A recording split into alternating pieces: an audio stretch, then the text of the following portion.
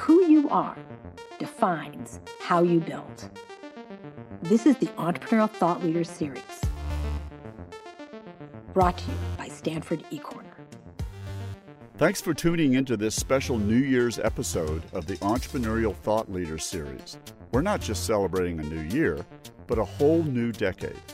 To start the 2020s off on the right foot, we're re-releasing a truly inspiring talk from 2017 featuring Stanford Life Design Lab co-founder Dave Evans. At Apple, Dave led the team that designed the original mouse. And in this episode, he talks about how students, professionals, and really anybody can apply design thinking to the unique and sometimes messy problems of life itself. Here's Dave.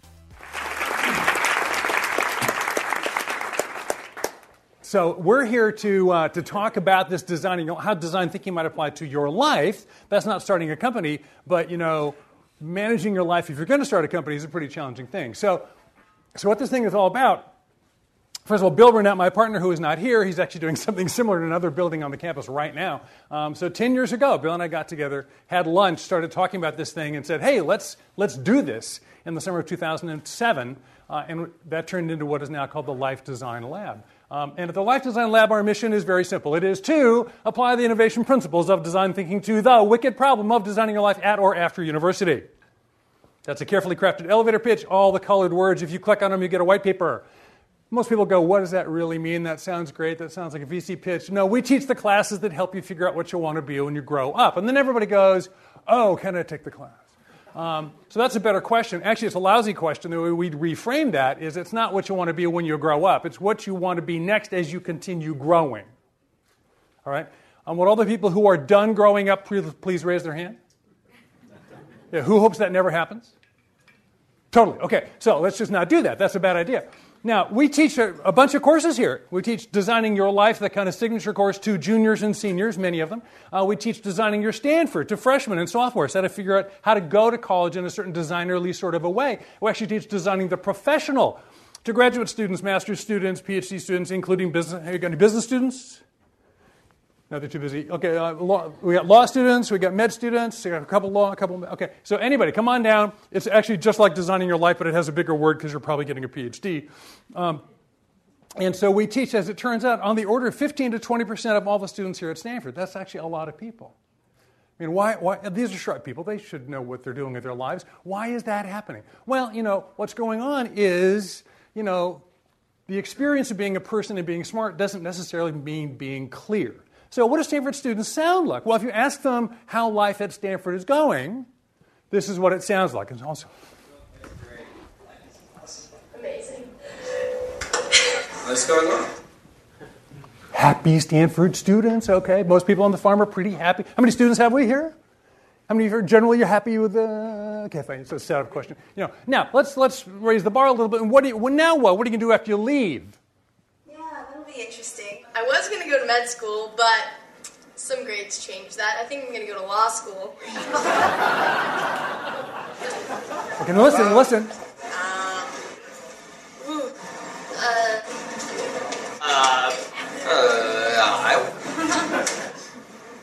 My personal favorite right there. I have no idea. Not yet. I have no idea what I'm going to do after college. Sometimes, I guess, I tell myself I don't really have to worry about what I really probably should be.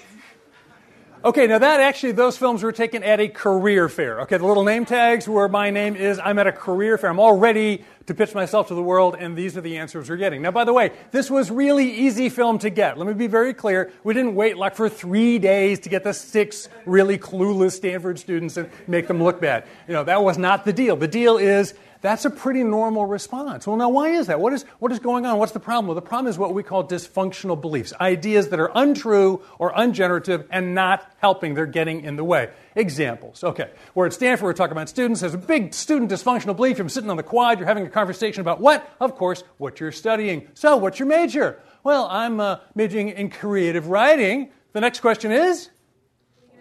What are you going to do with that? Everybody knows that's the question. And if, in fact, you're majoring in creative writing, what are you going to do? Be unemployed. That's right. You know what you're going to be. No, that turns out to be a massively dysfunctional belief. It turns out within 10 years of graduation, 80% of people with a college baccalaureate are working outside their field of major study. The correlation between what you study and what you do is extremely low. How many of you over the age of 35 are still doing the thing you studied as an undergrad? Are you willing to say I'm over 35? Okay, it's not zero. Here's the deal. So it just doesn't work. It's just stupid. Now, dysfunctional belief number 2, our personal favorite. What's your passion? What's your passion? Are you an entrepreneur? You're passionately entrepreneurial, aren't you? You are, aren't you? You have found you know your passion, right? How many of you have been asked the question, what's your passion, in the last week? Keep your hand up if you asked somebody else that question. Okay, cut it out. The research demonstrates that 8 out of 10 people answer the question either I don't know or which one did you want me to start with? Now, in either case, 0 or many, what's your passion is lousy guidance. It may be wonderful. We're kind of getting a rep as the anti-passion guys. That's not fair. We're not anti-passion. We're anti-presuppositional singular passion as an organizing principle preceding all other behaviors. I.e., you knew up front and it was going to work out fine. Now, if you happen to know that passion clearly and you are competent to do it and the world is interested in it at the same time commercially, great, you're called lucky. That's what we call that. But that's not a good place to start. For most people, passion is the outcome, not the input. It's the end of the game, not the beginning of the game. Number 3, you should know by now.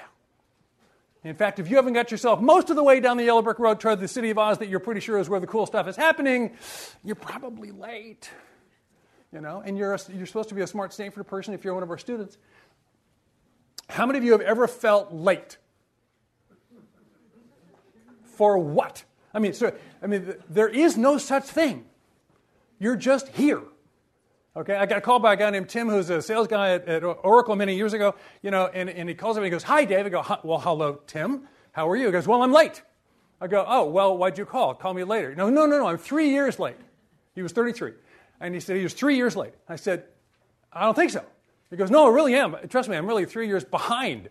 And we argued for a year about whether or not he was behind or here. At the end of which he finally concluded he was here, thank God, because then he's 4 years late. But we're just, that is not necessarily true. Everybody's figuring it out on their own merit. So it's time to think a little bit differently. Yeah, that means it's time to think like a designer. Now, to understand design thinking, whom of you have had some introduction to design thinking, boot camp, or whatever, like you know this stuff, you've seen the Caterpillar. Okay, now, I'm going to position design thinking in the context of other forms of thinking. Design thinking is great. It's like super hot on Stanford campus. It's great in the innovation and venture world, which is true and wonderful and appropriate, but it's not the only tool in the box. Depends on the problem set you're dealing with. In engineering, there's lots of good engineers here on campus. We're in the engineering quad. I have 2 engineering degrees from Stanford. You solve your way forward. You know enough information. You know the algorithms, the equations. You can actually solve for the problem and get it right. You can actually fix things and they work. Now, in business thinking, we've got business people in the room, right? When are you right in business? Never. Okay, you're never right in business. You're just winning or losing, right? And you're winning a little more or winning a little less. You optimize. You never have a big enough market share, a big enough profitability, high enough customer satisfaction or delight or loyalty, strong enough competitive barriers to entry. You're never done with that stuff. You just move forward in an optimizing sort of way. And if you're smart enough, you even do it in a quantified optimizing sort of way like we do here at Stanford. Now, if you're a researcher, we do a lot of that. Any PhD candidates in the room? Any PhDs or PhD candidates in the room? We've got one in the back. Okay. Well, she's really good at this research stuff where we learn how to analyze a certain kind of thinking, and analytical thinking, starting with a hypothesis, breaking it down in certain steps, eventually thin slicing all the way to the question to which there is not an answer. And if you make a little progress on that, we actually give you a prize called a PhD. And that's research thinking. It's a wonderful way to go forward by analysis. And then design thinking where we build our way forward. In certainly 2, if not 3 of these cases before, these other forms of thinking, which are totally valid, but not universal, you're mostly working on tame problems. Tame problems like building the Brooklyn Bridge, putting an astronaut on the moon, stabilizing cold fusion. Those are all tame problems. Tame meaning well-behaved. Act tomorrow like they did yesterday. The Brooklyn Bridge does not wake up on Thursday and go, it's not working for me anymore. This whole stress management thing, I'm just over it. Not doing it anymore. That does not happen because the Brooklyn Bridge is a tame problem. Really hard tame problems remain to be solved, but they're tame because they behave well, their criteria are stable, they act the same on tomorrow as they did today, as they would have yesterday. Wicked problems, which are overwhelmingly human problems, are ones where the criteria are constantly moving. You won't know success until you meet it. Once you get a solution, it's not reusable. This was originally conceived, the concept, the technical term, wicked problem, was conceived in the 70s by a bunch of Berkeley urban analysts and urban planners who were trying to think of how to invent cities. Well, once you got Singapore figured out, you can't just pick it up and copy it and put it in Hong Kong. It doesn't work. Same thing's true of human lives. So design thinking is really good for these messy problems, and they're so messy that you know you don't know what you're doing. You know you don't know the answer, and you know you can't think your way out of the problem. So you have to live into it. You have to get empirical evidence. You have to build prototypes, get experience from feedback from this really cool lab called Reality in this place none of us have ever been before, called the future. And we're going to try to intersect that through this incremental process of prototype iteration. That's what design does. And there are two elements to it. The process, many of you have seen this before, the 5 classical steps as taught here at Stanford. By the way, how many of you knew that the design program at Stanford, the 55-year-old this spring program at Stanford, is the eldest interdisciplinary program at this university? David Kelly is the 3rd generation guru of design. Before him, Bob McKim. Before him, John Arnold. Started in the 60s. And it started the way we normally start companies here in Silicon Valley. He just thought it up and printed letterhead. He couldn't get approval, so he printed letterhead. See, I exist. I have letterhead. Now it's just a footer in Word. And so they thought that thing up, and we've been teaching it largely the same way for most of those years. Originally mostly referred to as human-centered design. I'll come back to that. And rebranded by David Kelly brilliantly about a decade ago as design thinking, because we can all think this way. Deeply understand what the user is all about, to have no point of view until you've really done the deep dive. Then you define where you're coming from. You define your perspective, your point of view, in fact, even what the problem you're working on is, usually by reframing somebody having given you the wrong question. Now it's time to have a bunch of ideas because we know what we're working on. From those ideas, which ones are worth prototyping and really learning our way into the future, turn those prototypes into versions that might even be implementable, test them before you inflict them on the real world, and off you go. Then the whole implementation process starts after that. That just gets you started. Now in life design, we iterate and we make explicit something that's always true in design thinking, which is step 0. Step 0 is accept. We always say you are here. For those of you who are on campus, if you go to the design loft where the design grad students hang out, there's a great big one of those red balls that says you are here, like on a map. One of those kind of things. Just to remind our students at all times, you have to start exactly where you are. If it comes out cool, I promise you it goes through a place that looks just like this, because you can't solve a problem you're not willing to have. Some people's problem isn't actually a problem. It's their problem with their problem. And if that's your problem, that's really a problem. So, if you've got a problem with your problem, that's a problem. Because the real thing is, if you don't like your problem, you haven't got a chance of solving it well. So accept is really a big part of the deal. Now, in addition to that, there's a set of mindsets, cultures, up to 10, depending on which D-School boot camp you're going to. But the 5 we tend to emphasize in life design are, first and foremost, curiosity. That's where the engine lies, where the pull is to be found. Long before passion, there was curiosity. Radical collaboration doesn't necessarily mean radical in the sense of extreme. It means radical in the sense of talking to lots of people, including those people who are not like you, actually trying a different channel. Reframing, looking at something entirely differently once you've had more than one perspective. Bias toward action, when in doubt, do. We build to think, we draw to think, we don't necessarily analyze to think. We don't dump that entirely, but it's not the only thing we do. And be mindful of process. Exactly where am I? If I'm just doing the empathy thing, hold off, defer judgment. I'm still just learning how to maintain an open mind. When I'm really executing rapidly, what am I doing? So neither ahead of nor behind myself. By the way, they told me you're entrepreneurial, so I was allowed to talk at normal speed. Is this okay? Is this okay for you guys? Okay. Because I can turn it down, but I'd really rather not. Okay. So that's the kind of the intro, the design thinking, what's the life design thing all about. And now, because we don't have much time, and you're sitting in the crummy seats where we can't do much fun, we're going to just have a quick preview of, or flyover of 5 design thinking ideas as they relate to this life design stuff. Okay, number 1, connect the dots. What are the dots? Who are you, what you believe, and what you do? If you can interconnect these dots, your chance of experiencing meaning-making go way up, according to the research. It's really pretty simple. Can you articulate who you are, your values, what's going on, And can you translate those in a meaningful way into what you're doing? Doesn't mean you have to be perfectly aligned. You have to be perfectly coherent. We call this the coherency model. But if you can articulate that, like, why am I doing this? I mean, I've done a lot of executive coaching with startup founders over the decades. I am very old. I'm 63. I've been doing this for 40 years. And pretty common experience, about 3 in the morning, somewhere along the line, he or she wakes up, runs into the bathroom, flips on the light, looks in the mirror, and the person in the mirror looks back and goes, why the hell are we doing this?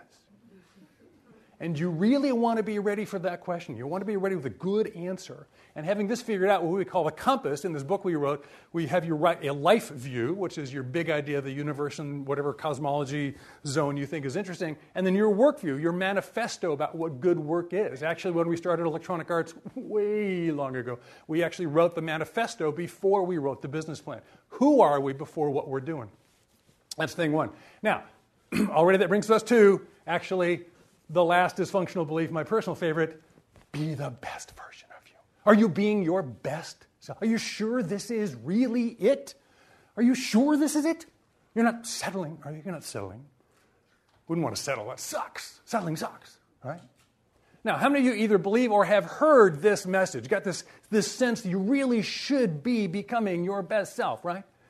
That's a strong meta-narrative in the modern culture. Here's the problem. It's completely wrong. There's more than one of you. How many different ways could you possibly live? Is there only really, truly one best version of you? Best implies a single criteria set that can be immutably evaluated so that one is on the same fair evaluation, better than the other. In fact, best. What's better? My educator self? My startup guy self? My grandfather self? I got 4 grandkids. They could care less about this. Just wondering if I'd read slower. So which one's better? You can't win that argument. It's undoable. So here's the thing. In business, we often say, the good is the enemy of the better, and the better is the enemy of the best. Are you doing your best? Or the little halftime pitch or the post-board meeting pitch.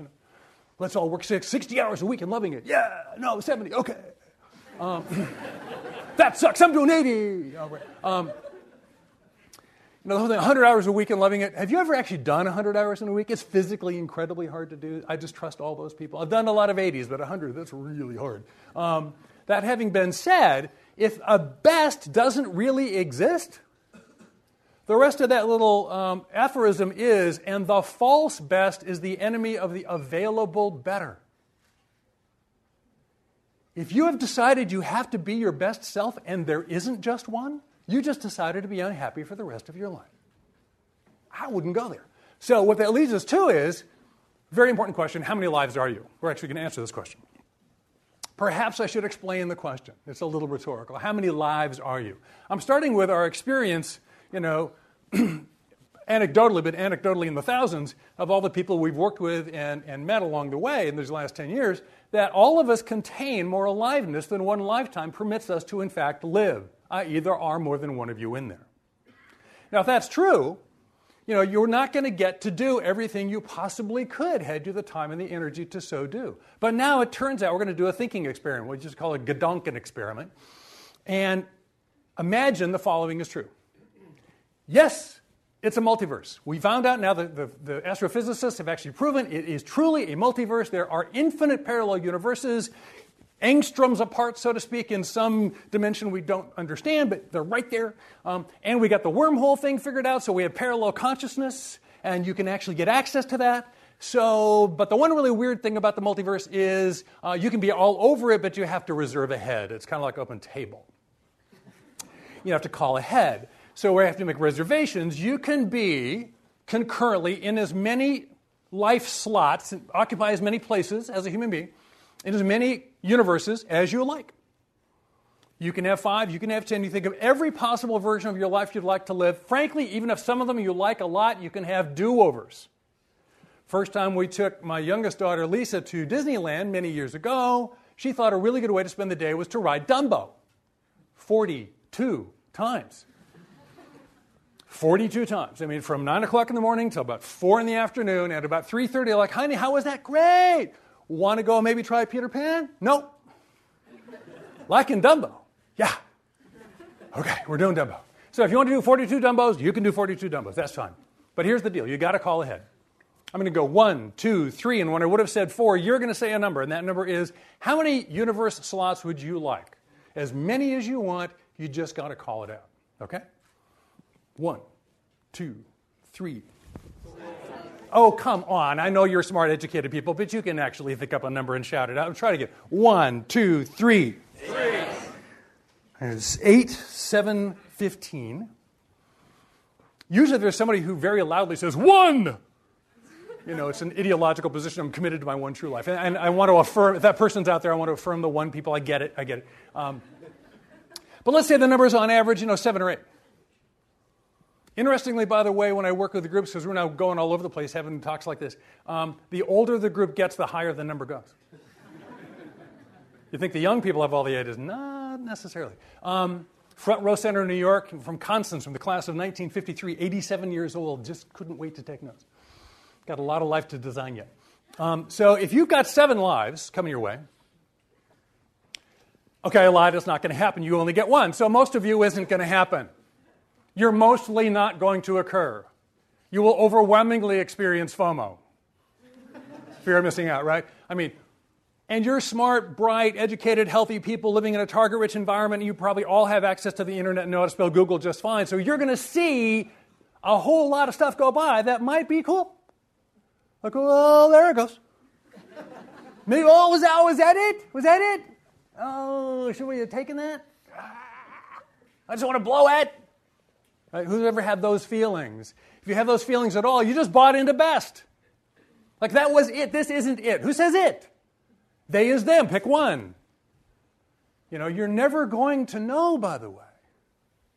So, because of this, the way we do ideation, step 2 is, because you have more than one life within you, the reframe is, look, there's lots of great use, and it's never too late to get started because it's very interesting in front of us.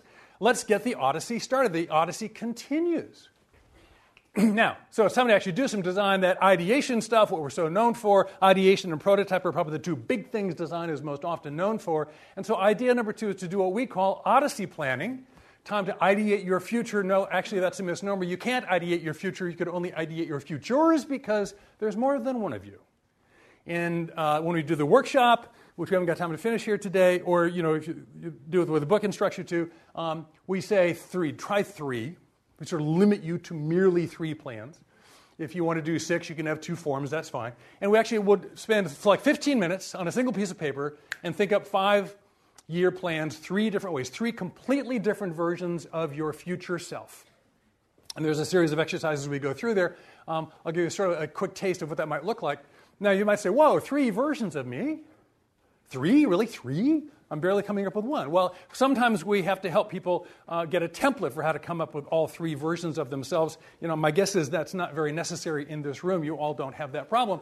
The number of how many lives you were was pretty high. But if you needed help, our suggestion would be like this. And I actually developed this on behalf of a young MBA in a Midwestern state. I'll just say a Midwestern state. Ranking school, we were having a conversation about this stuff, and he said, oh, no, I would never want to do 3. And I go, sure you do. He goes, no, there's no way I have 3 ideas. I go, yes, you do. Watch. And let me demonstrate your 3 ideas to you. So thing 1, there's that thing you're already doing. Just imagine the next 5 years goes really cool. This is ideation. We're doing imagination. This is not project management yet. So that's great. You know how to do that. Then thing 2 is just assume that thing you are working on died. I'm currently a teacher, as it turns out, a teacher and an author, and guess what? It's all online now. We don't need teachers anymore, and that whole book thing, AI knows how to write better than you. Please go home. So we're not doing books anymore. We're not doing stand-up teaching anymore. That's over.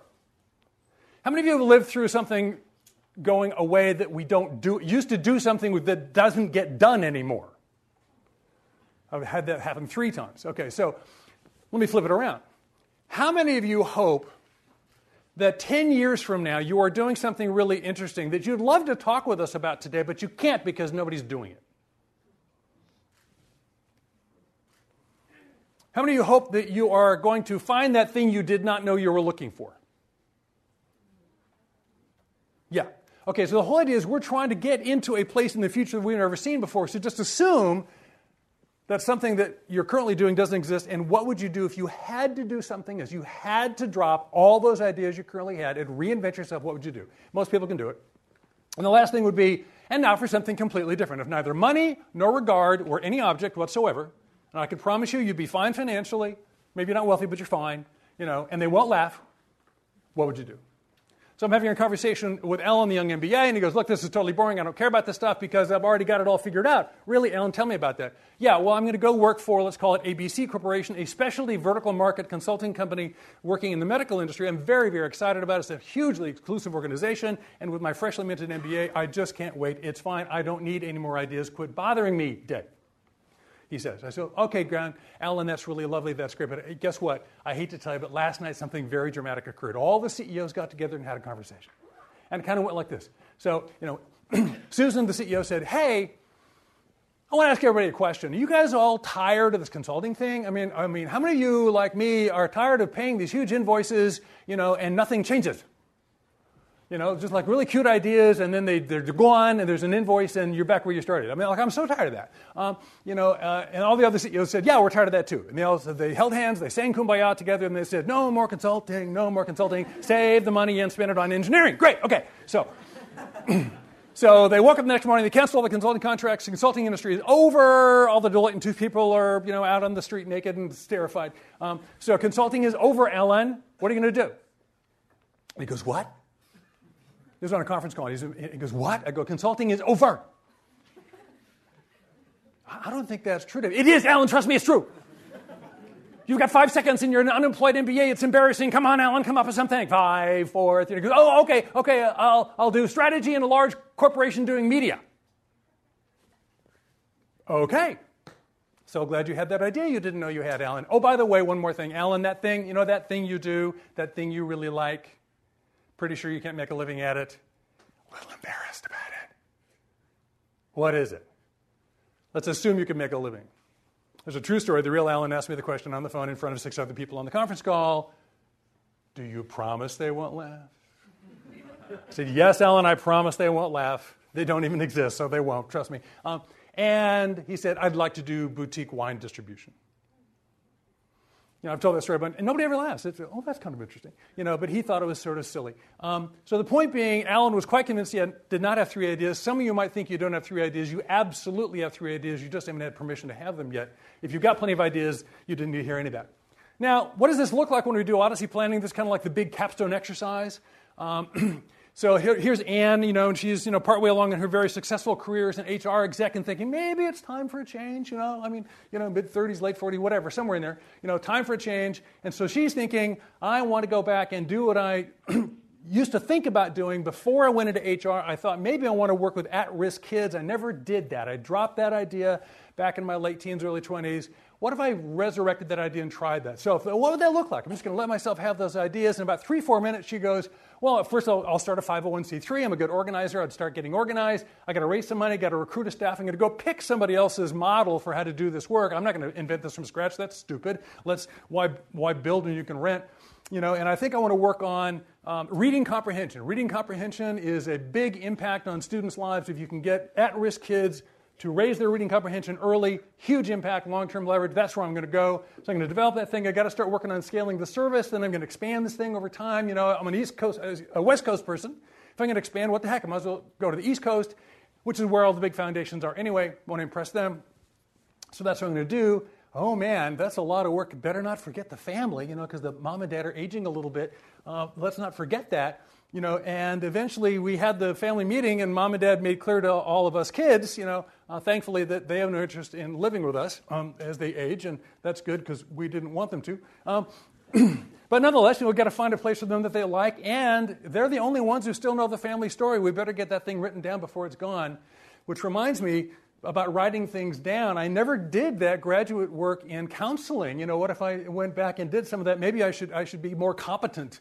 If I'm going to be actually the human services field, and I better do that quickly because once that thing hits scaling, I'm going to be so busy. So I got to get that done. Speaking of being so busy, if not now, when are we going to get back to Paris? Oh my God, we got to get back to Paris, because Harry and I, we had our honeymoon in Paris, and we promised ourselves every 3 years we'd come back to Paris for the rest of our lives, and that hasn't happened yet. So maybe we got to get back to Paris, and on the way home, stop at the Galapagos, because it's going to be underwater pretty soon, and I think I want to see it dry. So that's, that would be interesting. Boy, if I pull that off, I think I'm going to write a book. Now, how do I feel about that? The way we do this, we've got a dashboard. We look at 4 dials about how you react to your own idea. What are the resources? Do you have the resources to pull off this thing? If you actually made this decision, could you do it? She thinks, I'm about halfway there. I don't really know what I'm doing in human services, and I don't have any money, but I know how to pull stuff together. Do I like it? I like it a lot. What's my confidence I could pull this off? Now, confidence is the emotional reaction. Resources is the objective reaction to the same question. It doesn't mean it's the same answer. My confidence is really pretty darn high. Now, my coherence, that's that connect the dots thing. By coherence, we mean, is this authentic to you? Is this values consistent for you? Is this who you really are? And then she would say, pretty high. Not super high. Why? She's got 2 problems. She's thinking deeply about, do I really want to be getting this busy again at this point in my life as my parents are aging? Do I want to double down on those 2 seasons of life at the same time? And the really big question is, my 20-year-old self thought this was very interesting. I can't tell if I really think this is important or I'm just nostalgic for my 20-year-old passion. Because this is back to do I really want to do this, or do I just like remembering I used to want to do this? It's not the same thing. She's got to test that. So that's what an Odyssey plan looks like. You do that 3 times, gets you a bunch of ideas, and once you've got those ideas, you make a decision about which one to do, right? No, we're doing design, we're not doing engineering. So we do prototyping. The whole idea of having those ideas is to figure out which one you want to actually start investing in. So we jump into this prototype thing with a bias to action, stop thinking about it, go do stuff. And so prototyping, and first of all, there's a real big distinction between particularly late engineering prototyping in general, particularly late-stage engineering prototyping and design prototyping. They're both valid, they share the word, but they mean very different things. In engineering, often our late-stage prototypes are about proving the concepts as effective. That's what a beta software tester is supposed to be, that the beta version acts just like the alpha version, but with user feedback, and you do that before you release to the market. That's what a beta is supposed to be. That's a late-stage prototype. We're not proving anything in design. We're doing a very early-stage prototype to learn something. We know we don't know what we're doing. We know we can't sit there and figure out how to improve this thing by drawing drawings all day long. We got to start making up some mock-ups and getting some feedback from some real people. I had many years ago, I had a huge box full of mice under my desk at Apple. All different kinds of shapes, all different kinds of sizes. Why talk about it when you can just try?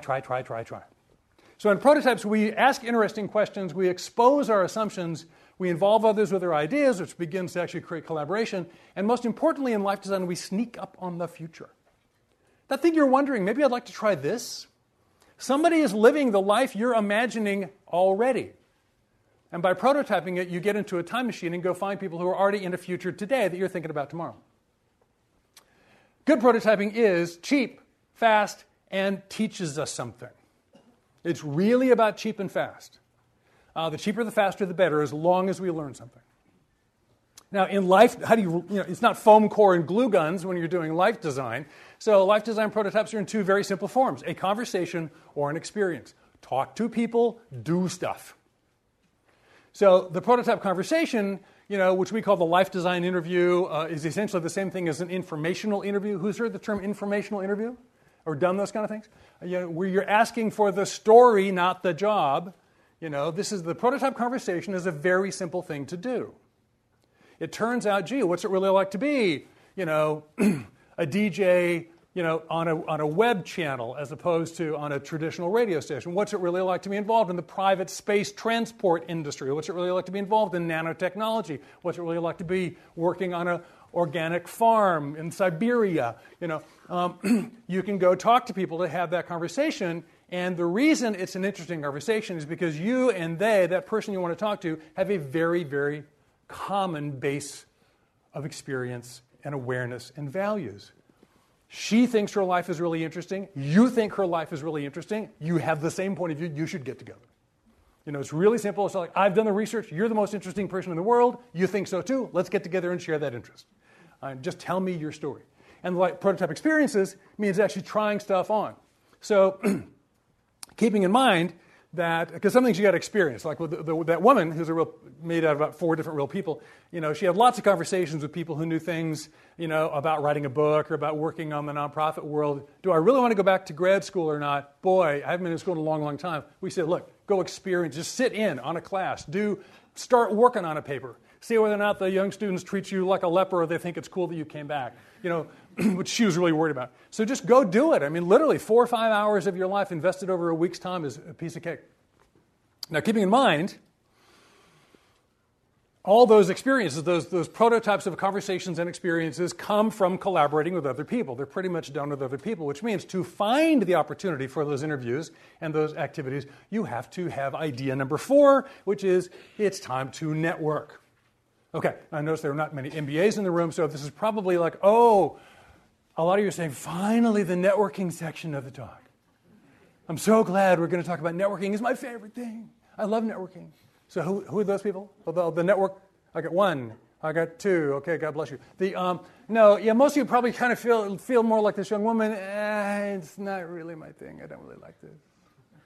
Networking is kind of slimy, kind of sleazy. Who would say that? This is not really what I do. Yeah, okay. No, that's wrong. We need a reframe. We need a big reframe on this because all you're doing is asking for directions. Have any of you ever given someone directions? Who's ever given anybody directions? Who's done it more than once? Whoa, that's interesting. So you like it?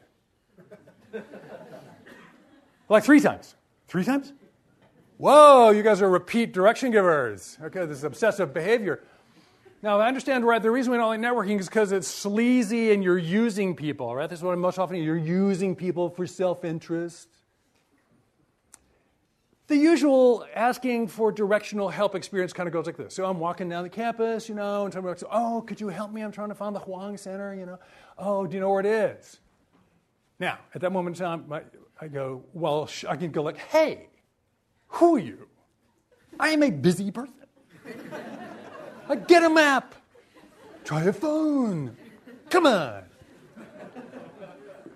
We don't usually do that. We kind of go, oh, I'm so glad to help you. And then they ask for the information. What do? We just tell them. We take this hard-earned geographical information system and we just dump it on them free. And what do? They go, oh, great. And then they leave. They just leave. Get a bottle of wine, Christmas list, card, $5. Anything? Nothing. You got nothing. They turn, they leave. You got used. You got totally used. And you liked it. You did it again and again and again. That's diagnosable. No, it's diagnosably human. The research demonstrates people like being helpful. When you're lost in nanotechnologyville and don't know your way around, the locals will help you. When you've never been in Author Town, you've never been in high-end PhD research consulting city, the locals will help you out. They love their town. They think it's interesting. They understand you're lost. That's the way the human community actually works. So it's really about just asking for directions. And it turns out everybody knows a lot of people, and everybody has a lot of interests in a lot of things. So we're actually now going to do a little exercise. I want you to think about something right now, a real thing, that if you could sit down with a person who really knew a lot about or had some real experience in this topic. It could be a personal interest topic like Asian fusion cooking. It could be an extreme topic like, jumping out of airplanes without a parachute on, just one of those bat things, Or it could be a professional interest like, what's the difference between product marketing and product management? Anyway, they both have an M in them. What's the big deal? Whatever your question might be, that if you really could sit down with somebody who knew a lot about that and would be happy to share their experience with you, and all you have to do is pay for the coffee, you'd go, I would totally jump at that. Okay, now my guess is all of you, or if you're curious enough to come to this kind of a talk, it's not that easy a place to sleep, then you've probably got a question like that. So think of that question. And now, when the music starts, because it's so tight, we're going to have tiny little networking parties of 2 or 3 people. I want you to stand up and turn and ask the people around you, hey, do you know anybody who knows anything about Asian fusion cooking? Would you be willing to give me their name? I'm going to give you 3 minutes to try to get a referral from the people within 3 feet of you to see whether or not somebody knows something about the thing you're interested in. And by the way, if you're the person being asked, and under no circumstances does your friend Joe want to be connected to that, say, I do, but I can't release his name. I mean, so we're not here to violate confidences, but hey, help each other out if you can. Already on your feet, see if people can't help you find an interesting conversation. Do it.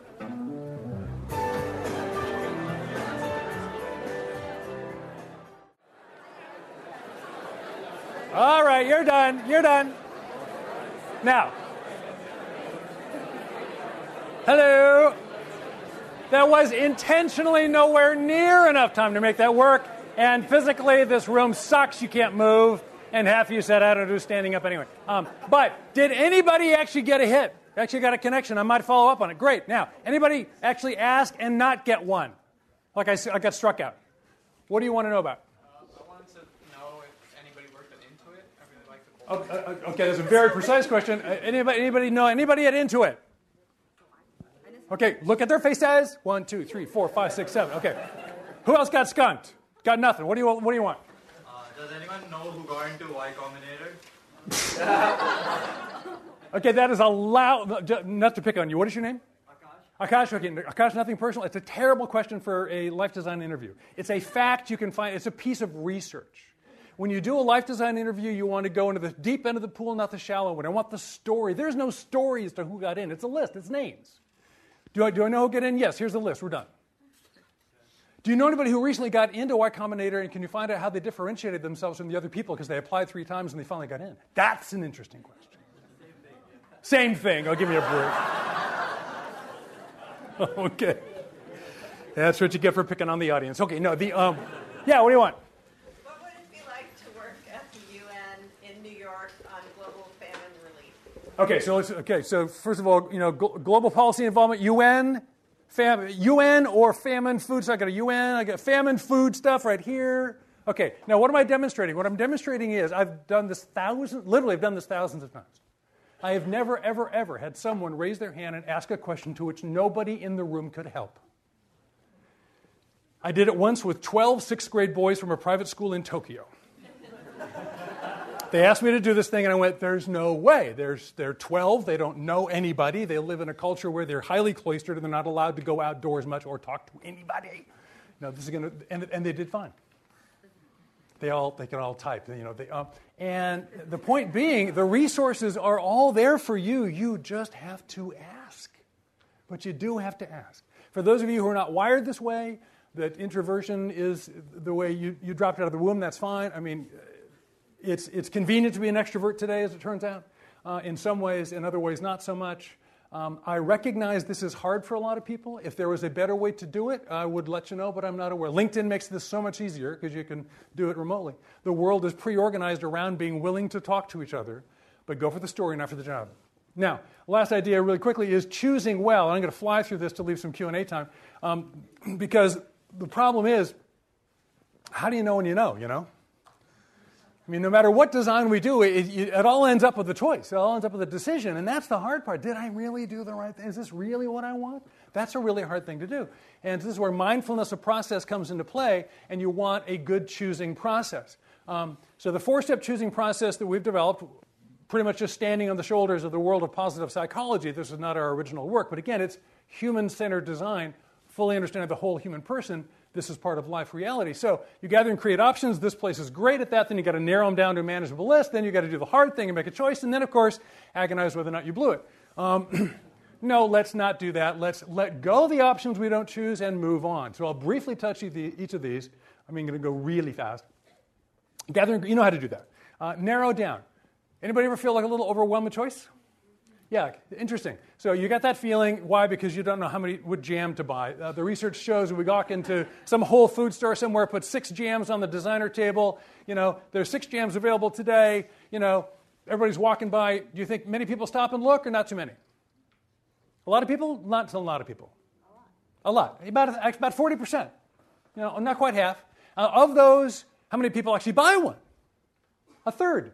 1 in 3. Not bad. Okay, try it again a couple of weeks later. Same store, same provider, 24 jams. Ooh. Now, more people stop, fewer. More? Fewer. Right. 50% more. We love options. Ooh, look at all the jam. Oh, my God. Look at all the jam. How many people buy? Nobody. Can't deal with it. Why? Your brain freezes at 4 to 6. You find yourself standing in front of an option list that's 7 to 12. How many options do you really have? None. What do? Cross them off. You have to make your list manageable. Then you got to choose. Dan Goleman, whose clip we will not watch, giving away no time, that the wisdom of the emotions is a real thing. So Dan Goleman, the original author of the book Emotional Intelligence, mostly aggregating other people's work, he's still working on this EQ, EI stuff, identifies neuroscientifically now, neurophysiologically. This is how many brain people we got in the room.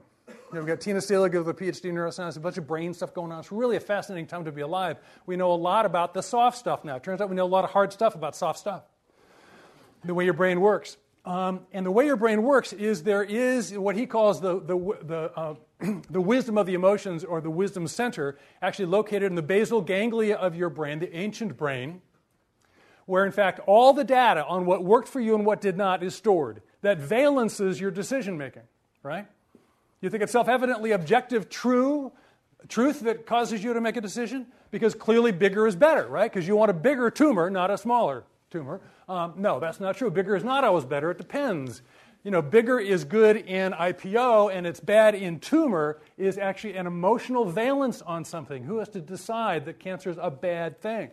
Now, that comes from the basal ganglia, which, as it turns out, has no connectivity whatsoever to the verbal center of the brain, the verbal cortex, has high connectivity to the limbic system, your emotions, and your intestines.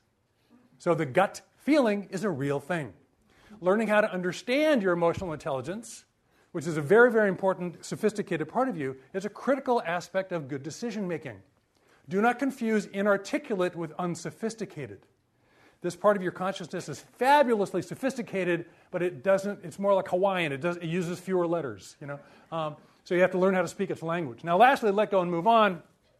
I'll just claim what Dan Gilbert, our buddy over at Harvard, works on. Turns out the research shows if you want to be happy, the happiness engineers, turns out the best way to be happy is not getting what you want.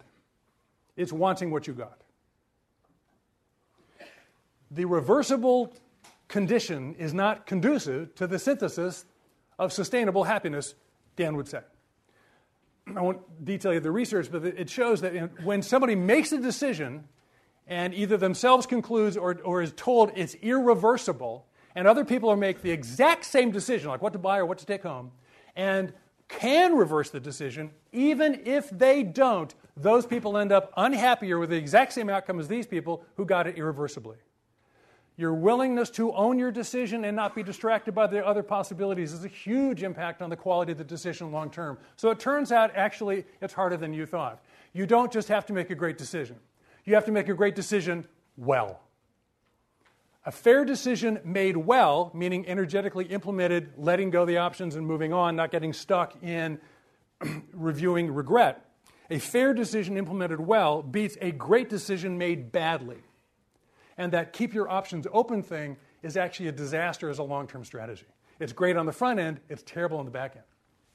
So, set yourself up to win by understanding your decision-making process and employing not just cognitive knowing, but emotional knowing as well. So, connect the dots, understand how your worldview and life view inform your coherence, have more than one version of the future of your life to pick from, prototype it, don't just analyze it, ask for directions, people are willing to help you, and make a good choice.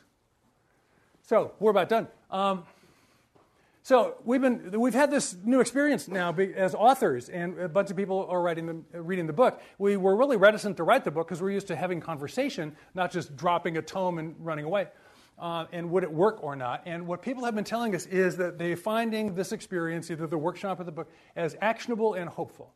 And the reason I mention this is that's helpful to us because it's all about doing stuff. Set the bar low, clear it by taking actionable steps. And that doability leaves people hopeful. An awful lot of encouragements are to clear this amazing bar, be your incredible Olympic gold self 24/7. And frankly, it's just not doable. So cut yourself some slack. Set the bar low, clear it, do it again, do it again, do it again. It'll feel better. And by the way, it actually works. And why trust this guy? Well, because first of all, you're not the guinea pig. Thousands of people have been experimented on before you, and then the researchers came in because at Stanford you're actually supposed to talk about stuff that's true, not just make it up. And so two Graduate School of Education analyses were done on the, as they would call it, the efficacy of the intervention of our model. Sounds kind of like a proctology visit, but nonetheless, the analysis came out that sure enough, this stuff really does work, and it actually is the first time we've applied human-centered design to the surprisingly human problem of what to do with the rest of your life. It's centered in the Stanford Design Program. So the whole point is we're trying to be a little more human, which might be a little more helpful and leave people a little more hopeful. So, have you got any questions?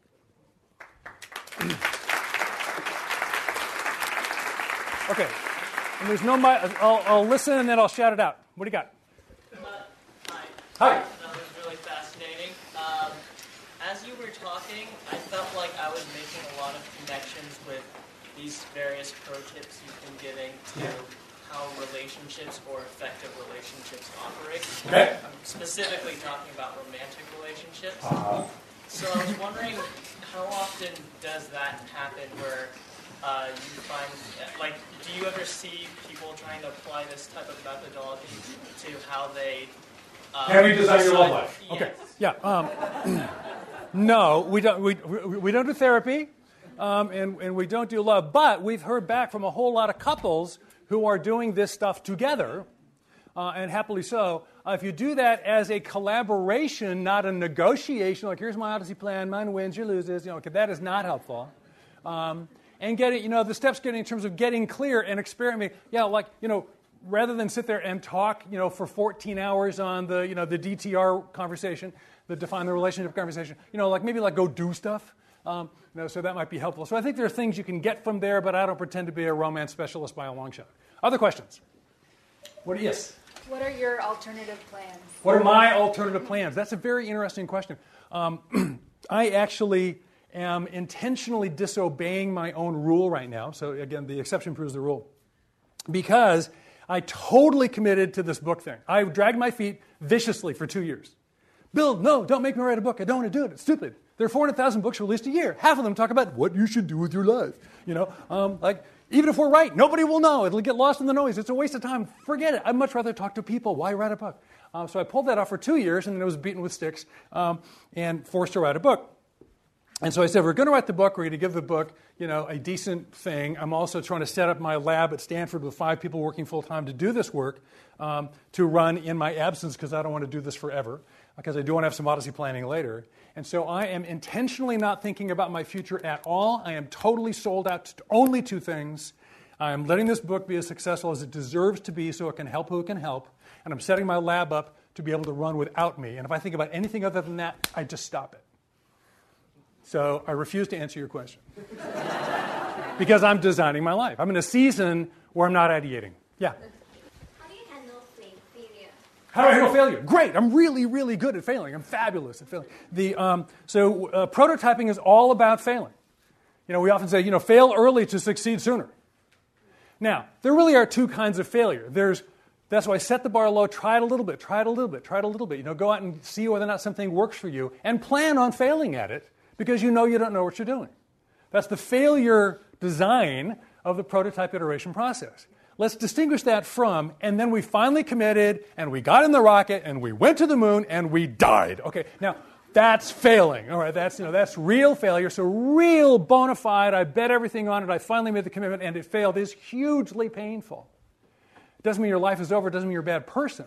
You can do everything right, and it still doesn't work. When you blow it, do you notice the first question for most of the times that happens to you is, what did I do wrong? As soon as something doesn't work out, do you think, what did I do wrong? It's the most normal thing to think, particularly if you're bright. What does it mean? It means, had I done everything right, it would have worked. That's not true. You don't have anywhere near enough control over the universe for that to be true. So you have to decide when you fail what it really means. There's a section, we talked about failure. Is it just a minor thing? Is it a learning situation? Was it just a goof up? I forgot to tie my shoe, so I tripped. You have to evaluate your serious failures in an honest way. And a relatively small percentage of them have high learning value, and some are just mistakes, and forgive yourself and move on. But you want to be smart about failure because the pain of it is real, and let's not have more of it than we need. We'll take maybe one or two more. Yes, right there. I have trouble letting go and moving on. Yes. Are there any active steps you can take to do that? Hard to let go and move on. Really hard. And Dan Gilbert's research is pretty compelling.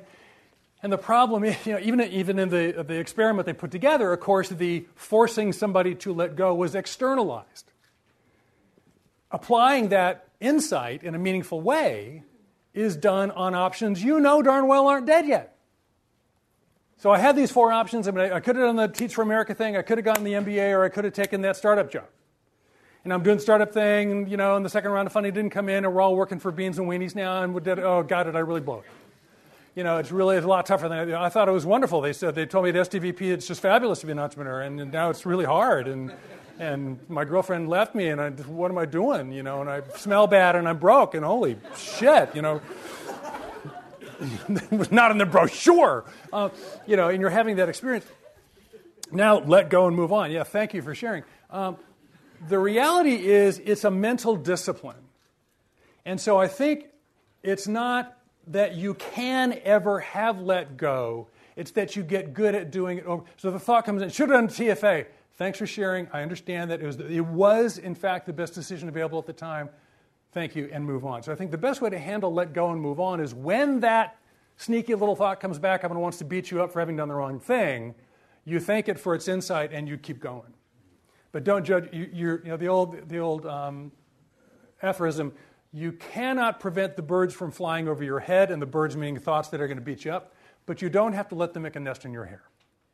So I would apply that to this let go thing. Maybe one, yeah. One of the things I've heard with the circle that you were talking about is that when folks are in power, they're more likely to feel like they're authentic in certain ways because they have an ability to attain exactly what they're looking for. So I'm wondering, how does power encounter? Okay, so if I have more power or authority, do I have a better chance at being a coherent person? I.e., can I align who I am, my values, and so on? No. No, I think the short answer is no.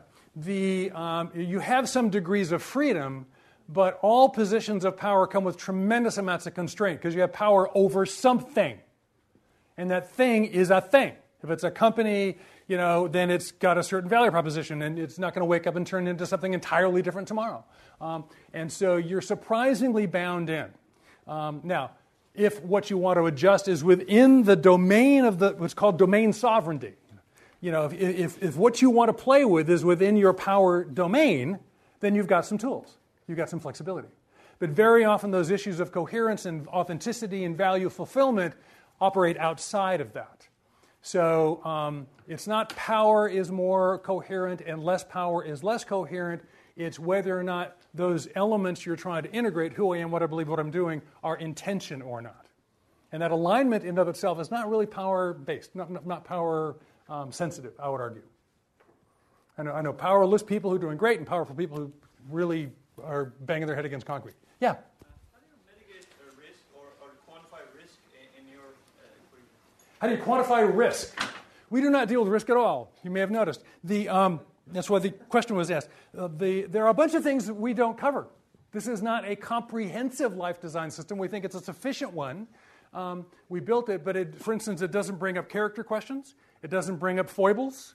You've got the dark side you got to work through. You've got those things, it doesn't deal with your mother's voice in your head at all. And on the risk side, that is an important criteria.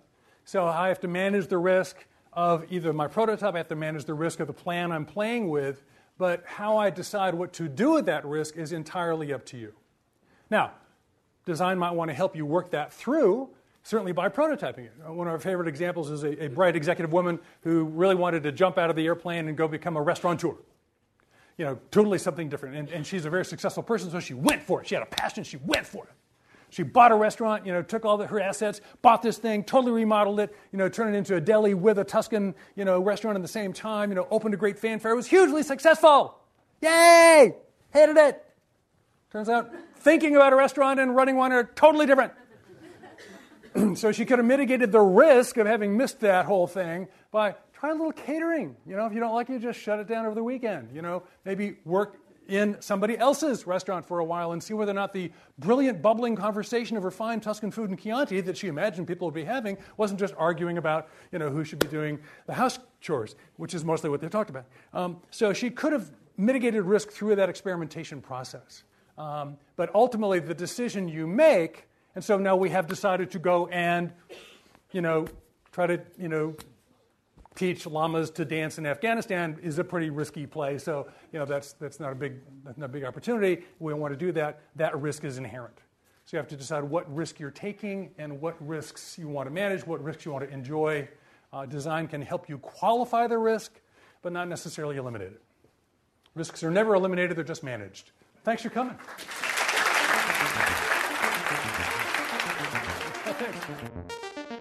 The Entrepreneurial Thought Leader Series is a Stanford eCorner original production.